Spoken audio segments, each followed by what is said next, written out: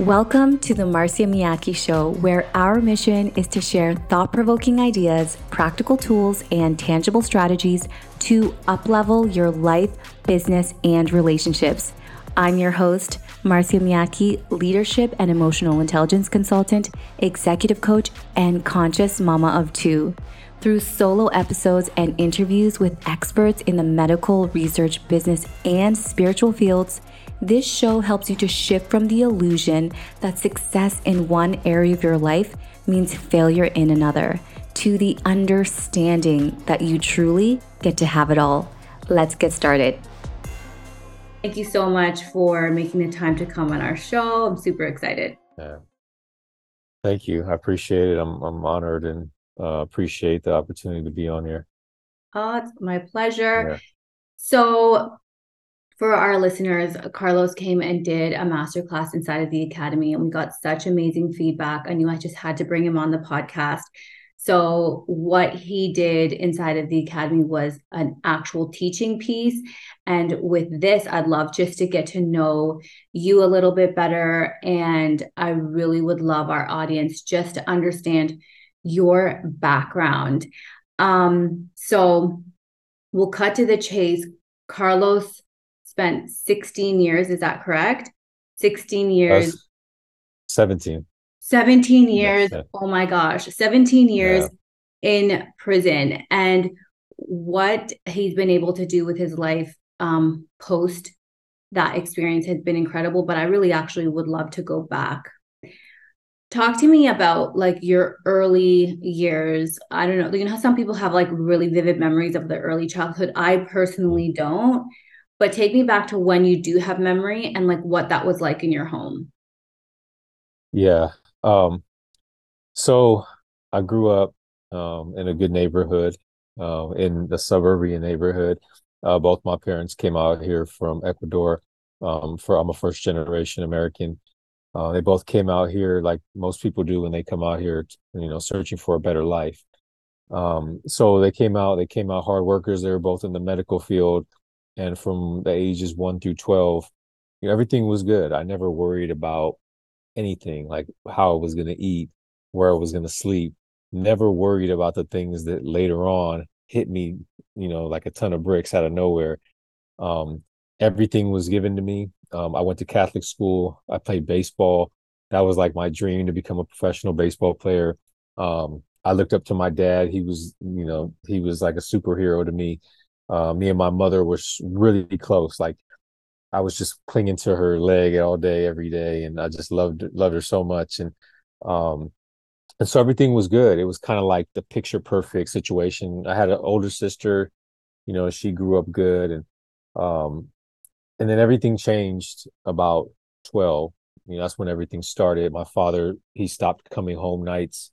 My mother would tell us he was spending the night at a friend's house, or he was staying at work because he had to work the night shift, and always coming with different excuses, and we believed it. And so after a while, months in and months out, he just started coming around, less and less. So one day, my mother sat me and my sister down at the kitchen table and told us that he wouldn't be coming back anymore at all, and didn't really give us an explanation why, although we wanted to know.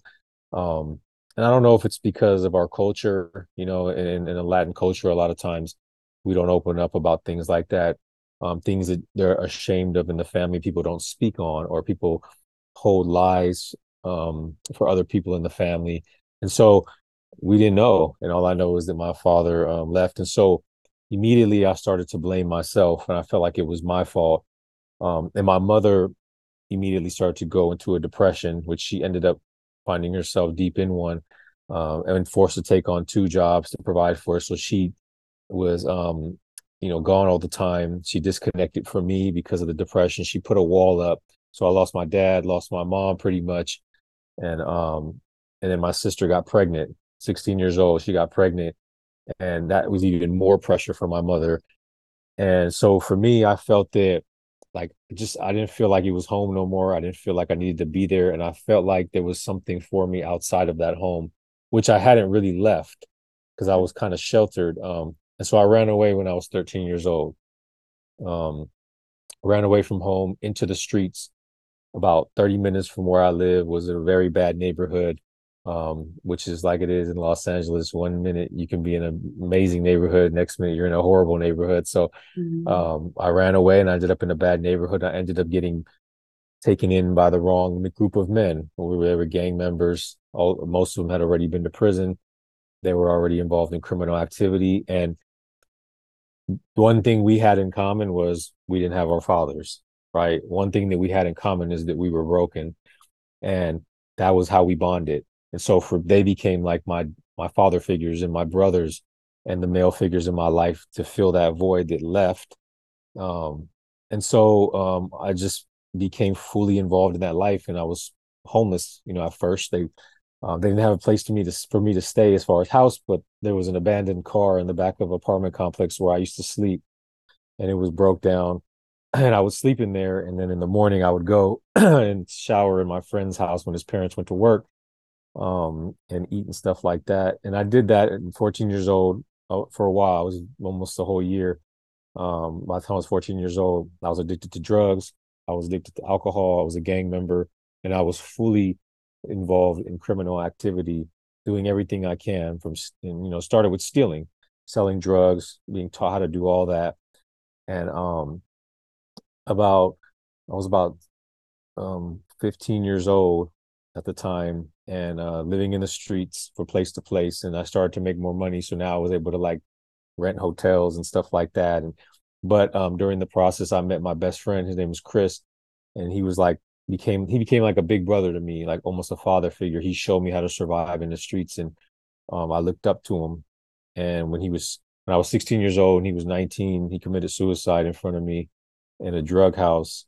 Killed himself like 5 feet from me, and he was on drugs. We were all on drugs, and he picked up the gun and put it to his head and pulled the trigger and killed himself. And that was when like everything just went from like bad to really bad for me, because I remember when he picked up the gun and he put it to his head, like everything in me was trying to like tell him to stop, don't do that. Like, and I felt it, but I didn't, I didn't have the confidence within me to speak up.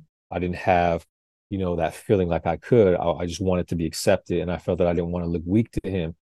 And so I didn't say nothing. And, so I started to feel a lot of guilt and shame for that, started to develop PTSD. And I didn't know, and in retrospect, I know now, but, I had nightmares and couldn't sleep at night, started to feel like I needed to be really violent toward people to channel what I was feeling.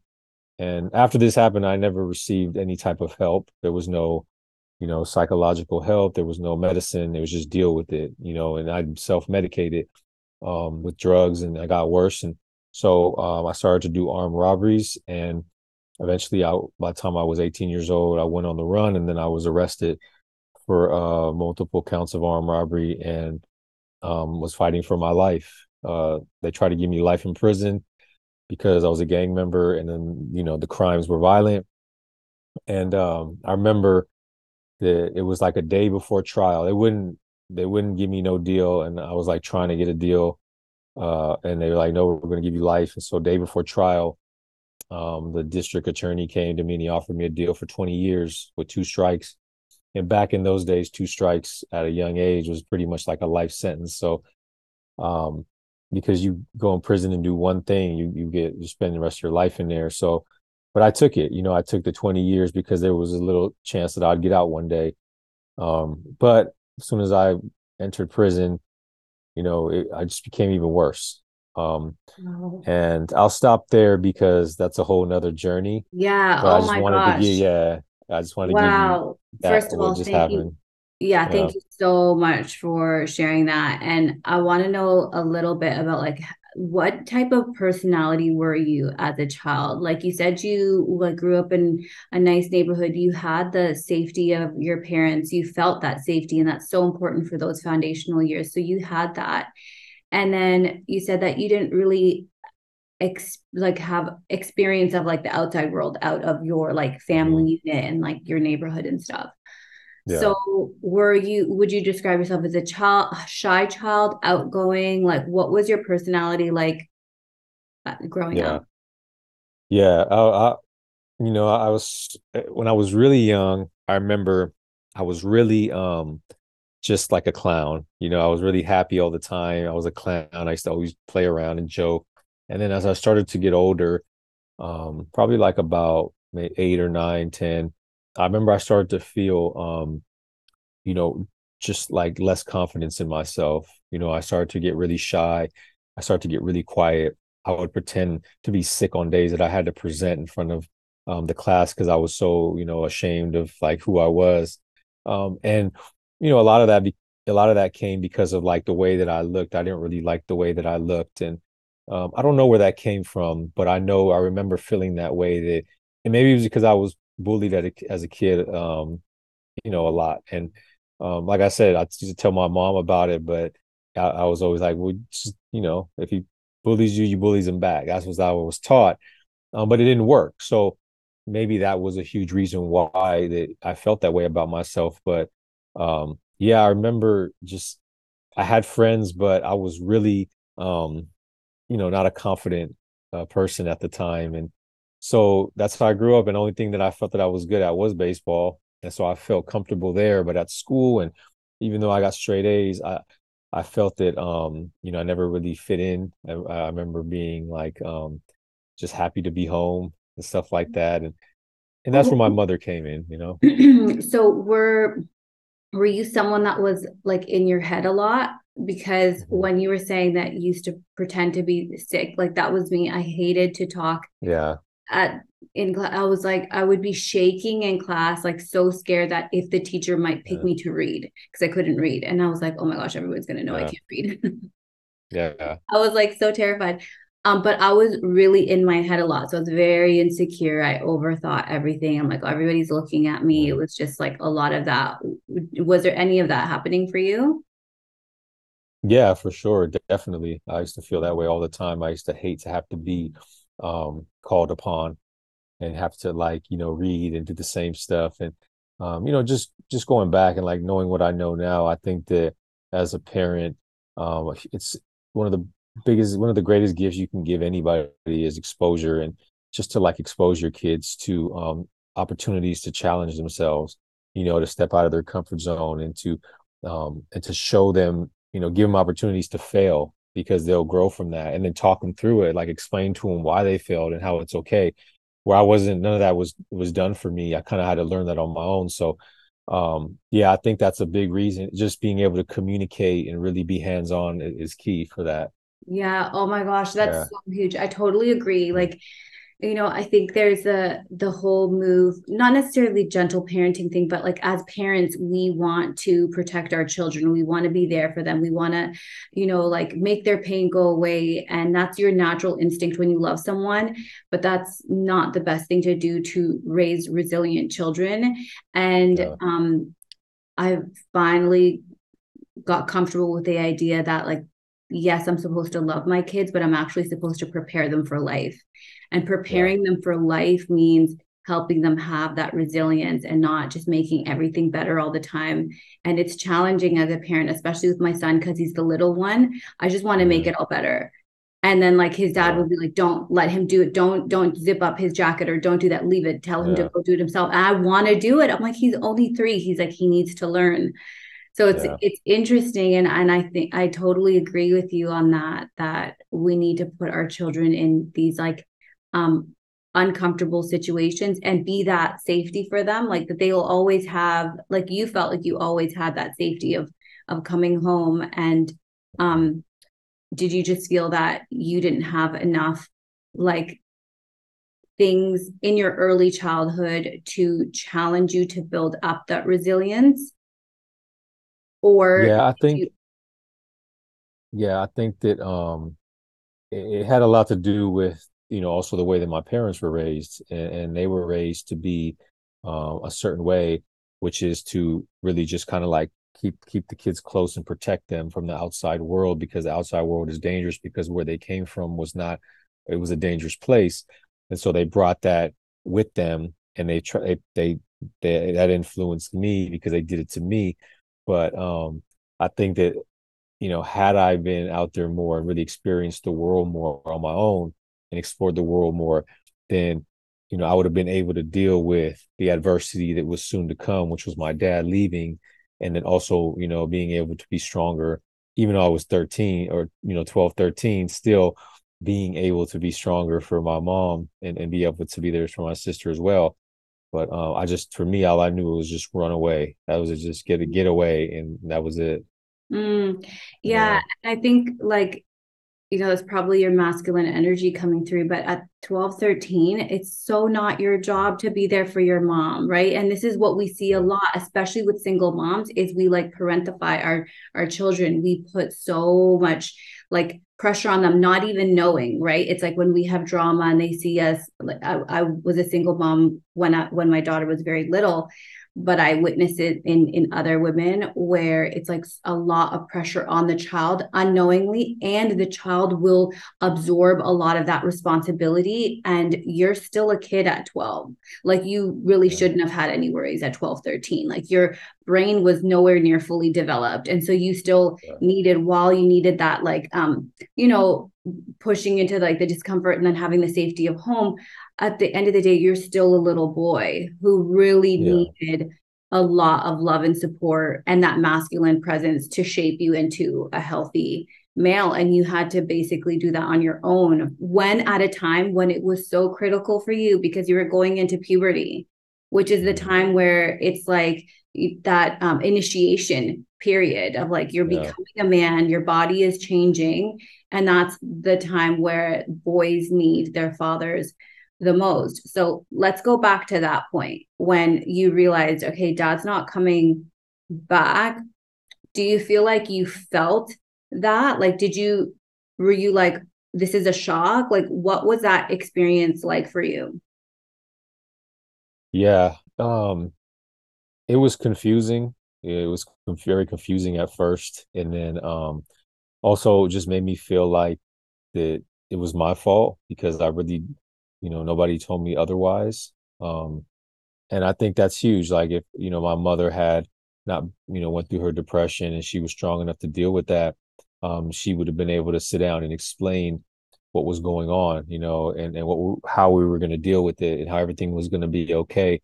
And I think that words are powerful. And so, just one thing like that telling me that everything was going to be okay could have been the difference between me jumping out the window and running away and not, because in my bed at night when I'm laying there and I'm, not sure what's going to happen, I'm always going to think of my mother telling me things are going to be okay. And I trust that.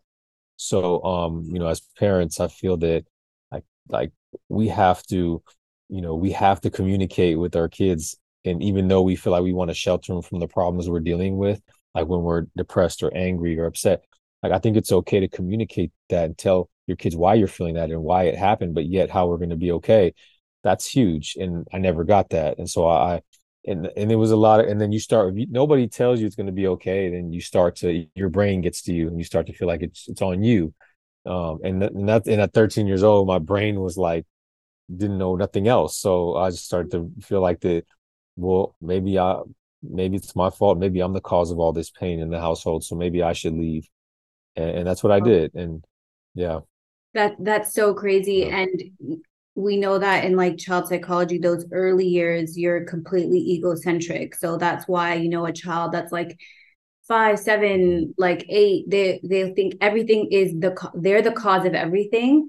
And I'm so glad that you shared at like 12, 13, you still felt like that. And I think that should be a mhm, big light bulb moment for the parents listening of like, yeah, my child, even though they're not little anymore, they mhm, still will take it back to yeah, themselves and blame themselves for it. And I think what you said about your mom, like, so much love and compassion for her because she wouldn't have had the support, growing up to know how to manage her emotions and know what to yeah, do with her emotional well-being. But that really impacted you because she wasn't able to regulate herself and went into a depression. There was no way that she had the resources to be able to regulate you.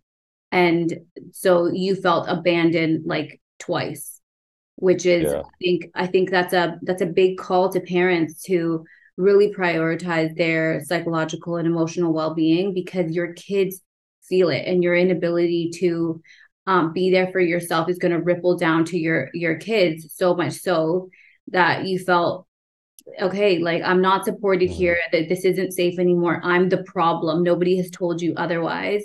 And so I'm going to get out of here.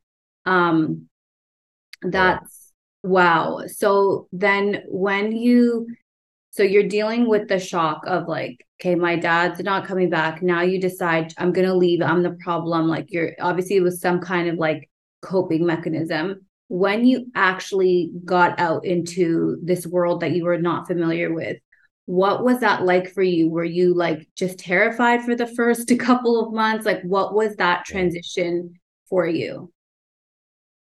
Yeah, I was terrified. I remember like how I felt.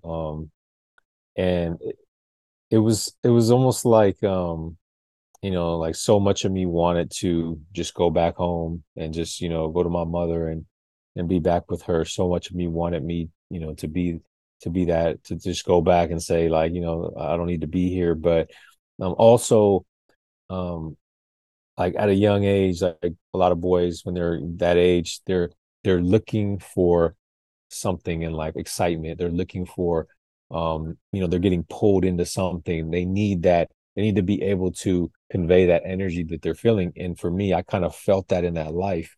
Although it was scary, it was the adrenaline that I felt through that fear was kind of an addictive thing for me. And it just continued to get more and more and more intense as I got deeper into it. And I remember when I used to do stuff when I was as a teenager, I would feel the energy and the adrenaline that I used to feel before doing it became something that I used to continue to chase. And I think your kids, specifically boys, are going to get it one way or another. They're going to get it from a negative environment, or they're going to get it from a positive one, which may be something like sports or something that they find a way to get that adrenaline fix that their teenage minds want. And so, in a sense, like I was like on the fence in the beginning of going back because I was so afraid. But then again, the fear kind of kept me in it because the fear of the unknown, these feelings, like as you said, I was changing, and in the process of changing, um, it felt like that this is where I needed to be.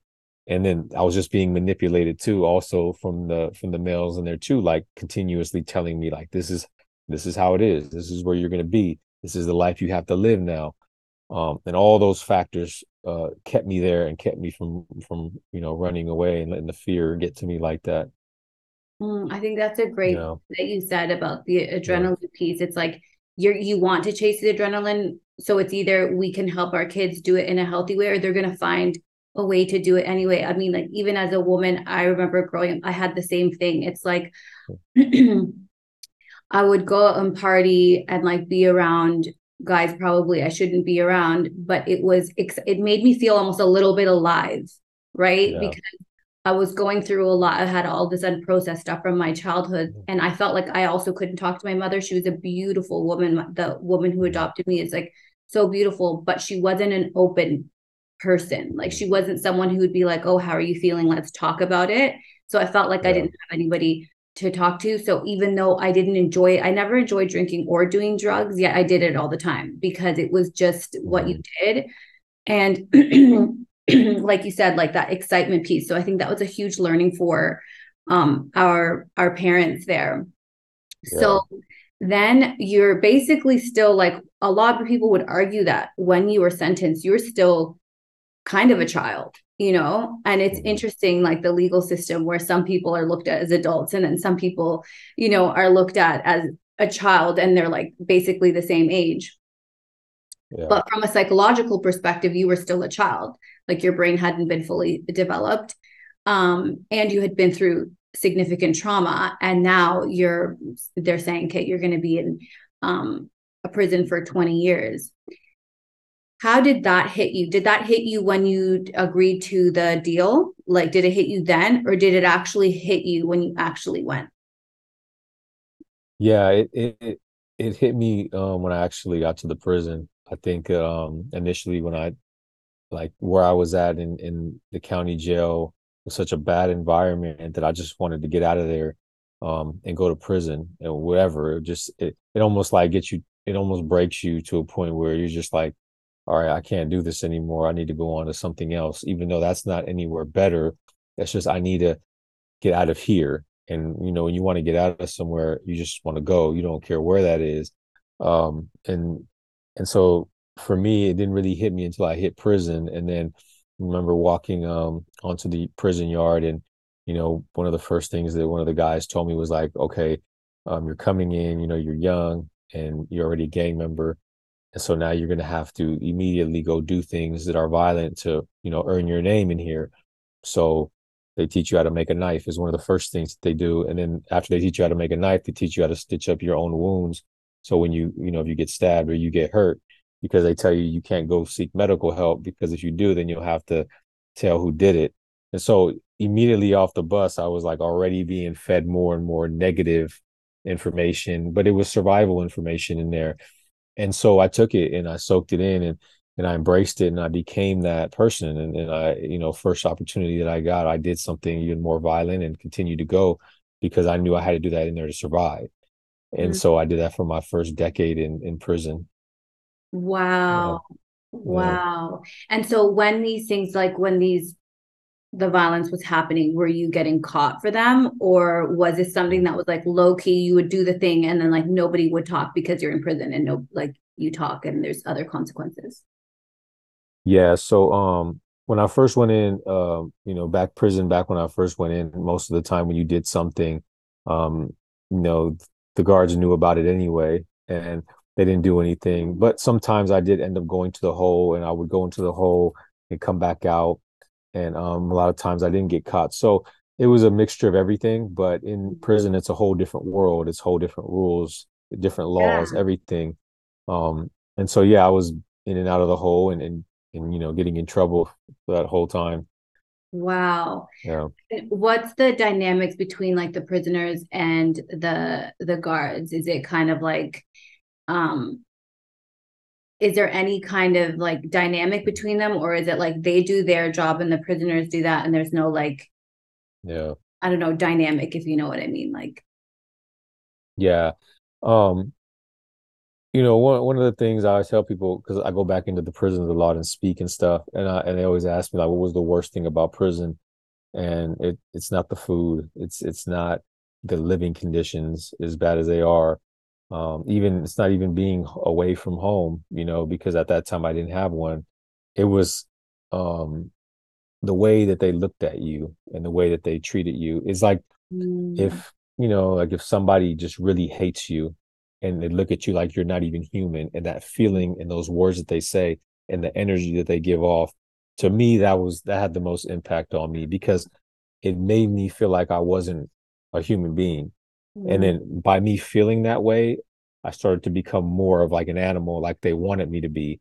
And then, so it's crazy. And then when I went in, I remember running into people who had made one mistake in their life, and they were in there for the rest of their life.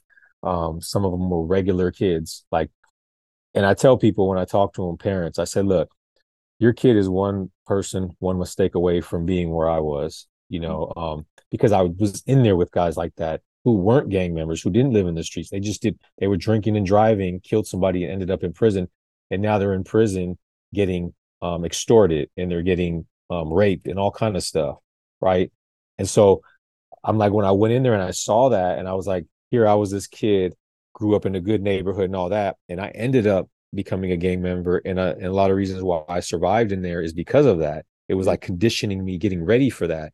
But mm, it doesn't mean that anybody can't end up there. And so that's mm. why I feel like it's so important to work with kids from everywhere, not just underserved communities, but even in good communities, because they could end up in there too.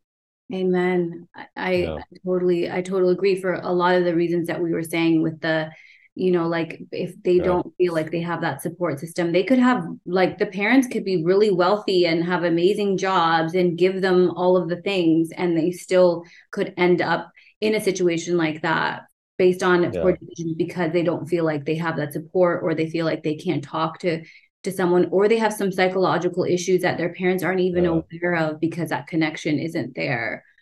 Yeah. um so you said for the first 10 years you were like in that life still. And I think it's really interesting that you said that like your gang life prepared you for being in prison. It kind of saved you there in a way, because you had the protection and you were primed.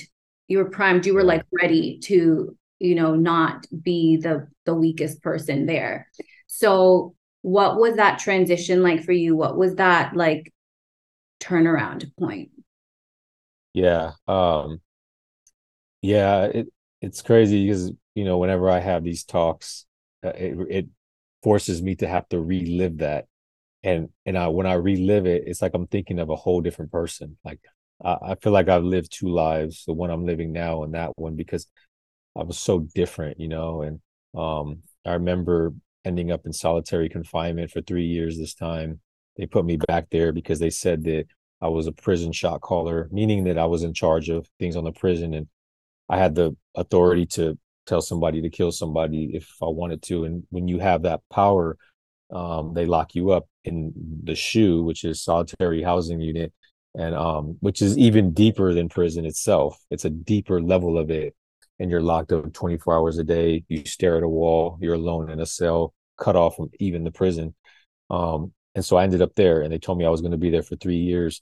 And when I went back there, I saw guys that were back there for 20 years, and they had originally went in there for 1 year. And so they told me, like, yeah, you're not going to get out of here, because they don't have to. They have their own laws. And every year you have to go in front of a committee, and then they determine whether you can get out of there. And if they think that you're not ready, they don't have to let you. So I felt like I was never going to get out. And so that's when I got to the point of suicide. Everything in my life caught up to me, all the things I did, all the pain that my mother went through, all the people that I negatively influenced. It just hit me. And I felt like I wasn't doing nothing good on this earth. I was doing all bad. And I just, what's the point of being here? So I remember I was getting ready to commit suicide, and in solitary confinement, it's hard to commit suicide because they design it to where you can't do it easily because so many people do it.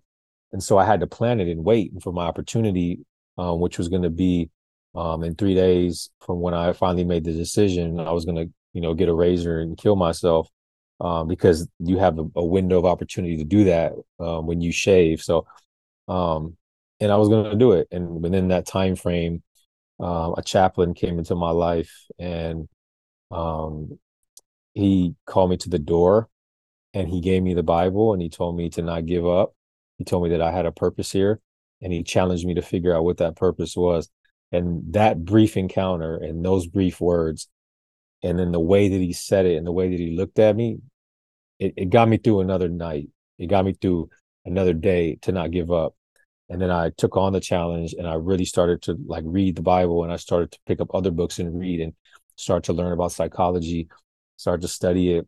And in the process, I started to figure out how I ended up where I was at, from this 13-year-old, that was doing before 13, playing baseball, going to Catholic school, to now in solitary housing unit, ready to commit suicide. I was like, that kept me up at night trying to figure out how that happened.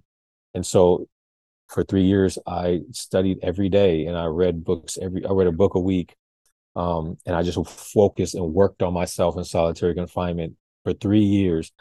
And I transformed my life back there, and I knew I had to get out back to general population with that, which was a whole nother thing. And but I did, and I walked out of there, and I got stabbed 2 times because I told him I was done with that life.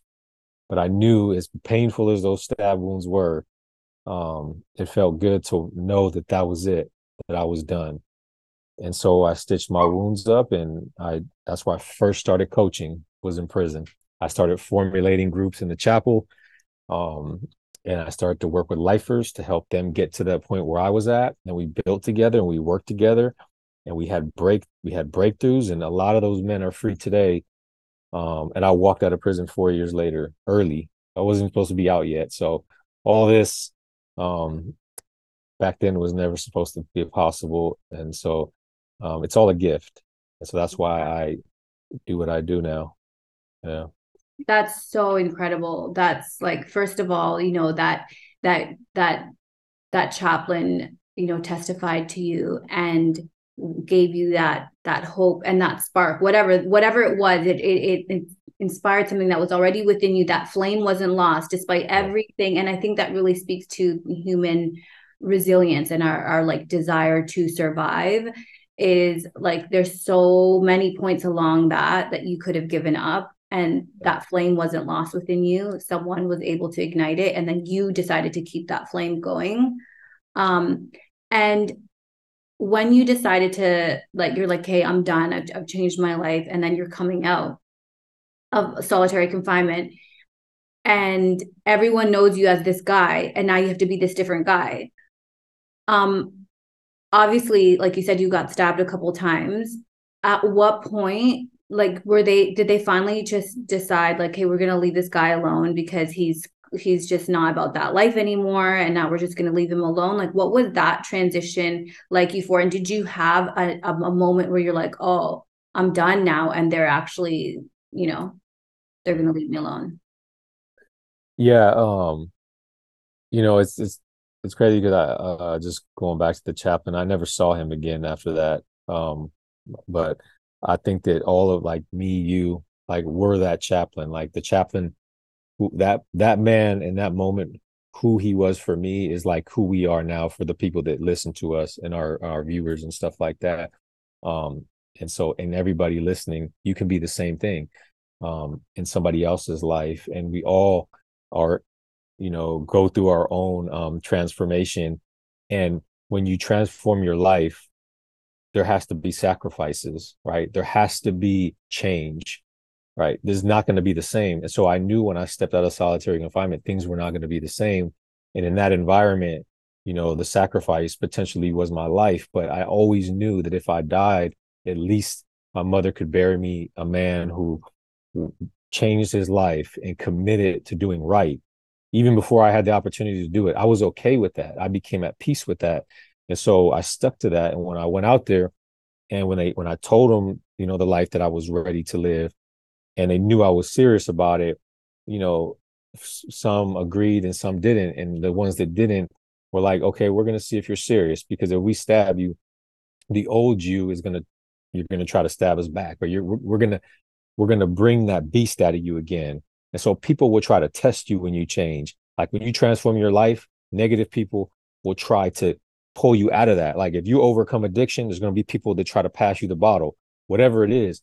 But then you have to reevaluate your life and say, like, okay, now that I'm grown, I need to cut off old people and get new people. So that's what I did. I cut off the old people, and I started to find new people that wanted to change, and my change inspired them to change. And so now that became my circle of influence, and together we felt stronger. And so we were able to grow. And so I knew there was going to be repercussions and stuff. I already knew that. But when you change and you're like, that's it, and you're like at that point, nothing is going to stop you. And so that's where I was at that point in my life. And and it worked out. So that's amazing. I think that's a testament to your leadership too, because it's one thing to change your life for you, right? And I think that's like a massive hurdle, considering, how many years of conditioning you had to live your life a certain way. So then you make this decision, like, no, I'm going to change my life now. But then to decide that you're going to pass that message on to really in a place where it's not really what you do. Like it's not like a prisoner's aspiration, like, oh, I'm going to hold these like groups and we're gonna like build each other. And I think that's really amazing. So I want to acknowledge you for that. So I think sometimes when people hear stories like this, they think it's like, oh, something that happened to somebody they don't know, which is why I really wanted to have this conversation with you. And then the other thought is like, oh, it happened so long ago, and this wasn't long ago for you. How long ago did you come out of prison? Just about 2 years ago. So Like I've been on about 2 years. Yeah. Yeah.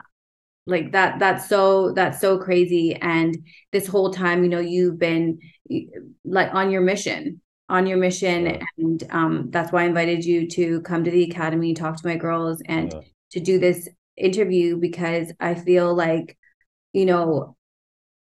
parents, it's like we always learn the lesson like way after the fact, or when it's too late.